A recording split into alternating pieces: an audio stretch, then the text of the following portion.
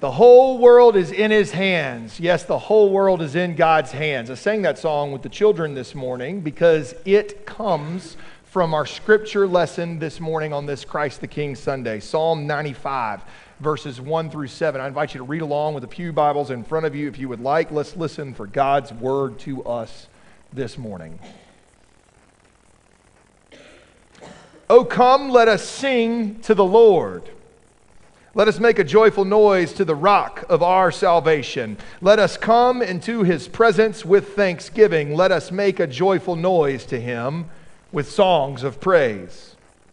For the Lord is a great God and a great King above all gods. In his hands are the depths of the earth. The heights of the mountains are also his. The sea is God's, for he made it, and the dry land in which God's hands have formed. O come, let us worship and bow down. Let us kneel before the Lord, our Maker. For he is our God, and we are the people of his pasture and the sheep of his hand. This is the word of the Lord. Thanks be to God. Will you pray for the one who preaches, for his sins are many? Let's pray. Holy and merciful God, may something of what I say and do, or at least something seen and heard of me today from this pulpit, not be of me.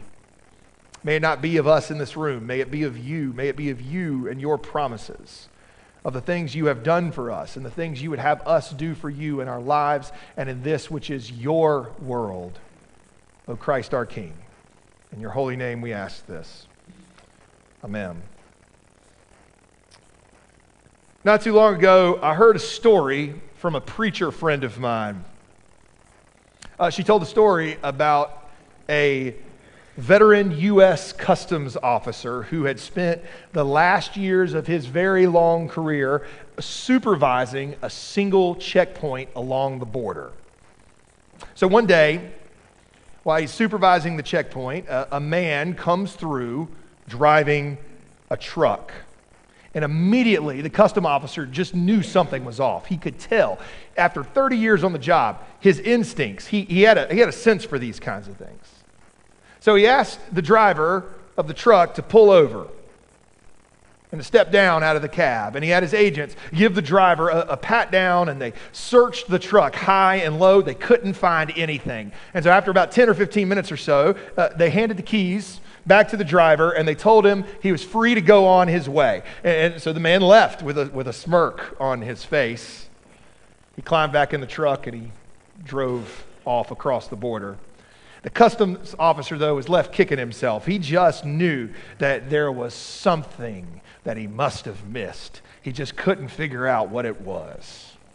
So lo and behold, a few days later, a familiar face shows up again at the border crossing. Same driver, this time driving a different truck. As soon as the officer saw him, he knew that he had a second chance, a chance at redemption. He was going to get the guy this time. So he ordered, again, that he pull aside for another search. And his agents searched the truck high and low. But once again, they couldn't find anything, no matter how hard they looked. So once again, he let the driver go on his way across the border. The officer was still sure that there was something that he was missing. For the next few days, the officer found his mind wandering back to the search over and over again. Did we check the engine? Did we look under the chassis? Could there have been some kind of secret compartment under a seat somewhere that he missed, some kind of clever visual trick? After 30 years of working on the border, this officer knew to trust his instincts. But he had never been stumped like this. And so you can believe that the officer's heart began to race when a few days later, the same man came through the truck stop again, this time driving a different truck. And this time the officer was ready. He personally searched the truck high and low. For hours and hours this time he searched, but his search produced nothing. And so defeated, he let the man go on his way one more time. The next time the driver came through the checkpoint, the officer didn't even bother to stop him. He just waved him on, let him go on his way right across the border. There was no point. And from then on, every few days, like clockwork, that driver would show back up again, driving a different truck, and the officer would just wave him on, consumed with resignation. This continued for another 2 years until finally the day came when it was time for the custom officer to retire. And on his very last day of the job, the driver came through the checkpoint in a truck again, just as he always had. And so this time, the officer leaned in on the window of his long-established foe, and he said, "Look, today is my last day on the job, and the only thing that's on my mind is what you are smuggling. I know there's something. I'm not going to say anything. I'm not going to turn you in. I just need to know what's going on here so that I don't spend the rest of my days in retirement trying to figure out what it was." To which the driver nodded and he said, "Sure, I'll tell you. I've been smuggling trucks."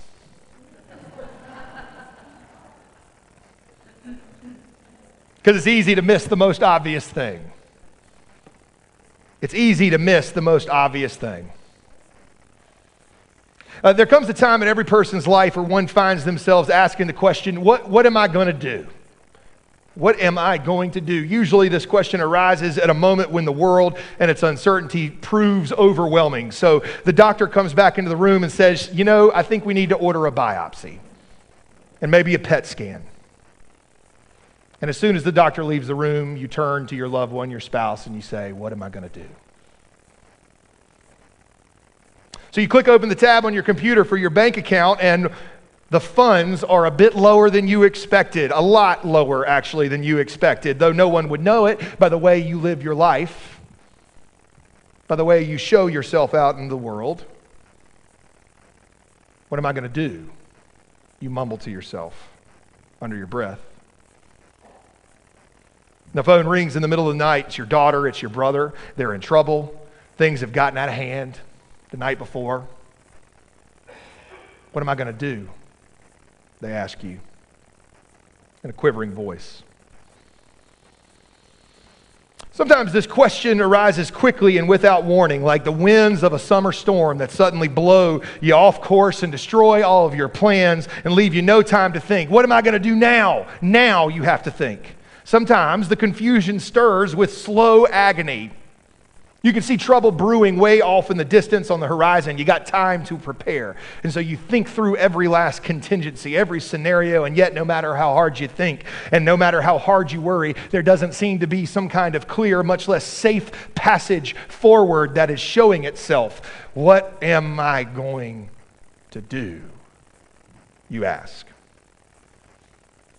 None of this is new because the human world has always faced uncertainty. For as long as there have been people, people have built lives for themselves, and they have built systems and plans to try to manage and maintain the lives that they build. It's security, it's comfort. And then they only go on to find, as long as people have been around, people have been finding that their lives fall apart in the face of uncontrollable crises like disease or famine or violence and conflict and fear. That's not new. But it does seem to me that a mark of modern life is this complex irony. On the one hand, we modern human beings possess more power to chart our own paths through life than any generation that has ever lived on this planet ever before. We have greater knowledge about the world than our ancestors could have ever imagined. We have developed technologies that allow us to heal, to persevere, to feed, to grow. After centuries of progress, our human hands have grown to hold more of the world than we have ever been able to hold before. And yet, instead of feeling more secure and certain about how we move forward in life, I think we feel less secure and less certain than ever before. We are bombarded by choice after choice in life. We are faced with injustice after injustice. We are hit by the news of tragedy after tragedy, concern after concern, until life itself turns into this constant question over and over and over again. What are you going to do? What are you going to do? What am I going to do? What am I supposed to do? What are we going to do? We are always being asked. We are always asking ourselves. And the weight of the world grows heavier in our human hands. And we search high and low, hoping to find some kind of answer that'll give us some kind of relief, some way to stop kicking ourselves, something that we might have missed. Could there be something that we are missing? What is it? Oh, come, let us sing to the Lord, says Psalm 95. Let us make a joyful noise to the rock of our salvation. For the Lord is a great God, a great King above all gods. For the heights of the mountains to the depths of the earth are all in God's hands. He's got the whole world in his hands. It is the most obvious thing. It's the thing that we have been singing since we were children. Christ is our Lord. God has the whole world, holding the whole world in God's hands. This, I think, is the heart of the paradox of contemporary life. To live in the world as a modern person is to have the weight of the world placed in your hands. That's what it means to be a modern human being. We are made to hold more of the world than we've ever had to hold before. It is on us to change the world. There's no one else. It's just us. To make justice, we have to step up. To say anything else feels like you are shirking your responsibilities. It makes you feel like you've dropped the ball. And if we drop the ball, in this case, we're dropping the world. And on the surface of it, this feels like a means for motivation, right? After all, if you want to see the world mended, you first have to take seriously the depth of the world's brokenness. But that kind of motivation only takes you so far. Trying to carry the weight of the world in your hands is also a recipe for resignation. To just give up. What's the point? You can't possibly carry it all. This then is what the Christian witness offers this paradox of contemporary life. As Christians, what we get to do is we remind ourselves over and over again, we point out over and over again the most obvious thing.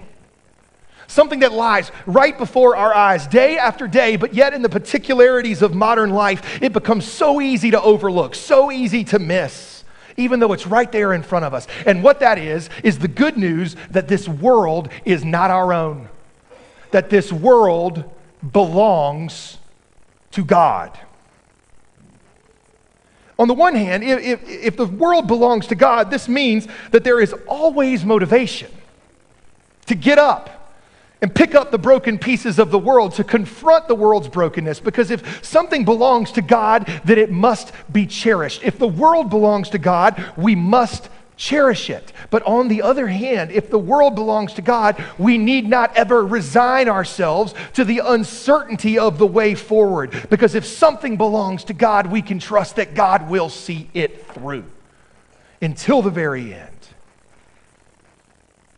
So what this means is when the moment arises in your life, or in the lives of those you love, or in the life of this very world, where the question must be asked, what am I going to do? What are we going to do? There is another question. There's another question you have the option of asking first, should you have the faith to ask it. And the question is, what is God going to do? What is God already doing? What has God already done for this world? And in the immediate, the particulars of the answer to this question will not always be clear. You're not always going to be able to see it. But in the ultimate, the answers to these questions will always remind us that the full weight of the world is never ours to carry. In fact, not even the full weight of our own lives is ever ours to carry. For the heights of the mountains to the depths of the earth are in God's hands. So friends, come, let us sing to the Lord. Let us make a joyful noise to the rock of our salvation. For the Lord is a great God, a great King above all gods. In the name of the Father, and the Son, and the Holy Spirit, we ask this. Amen.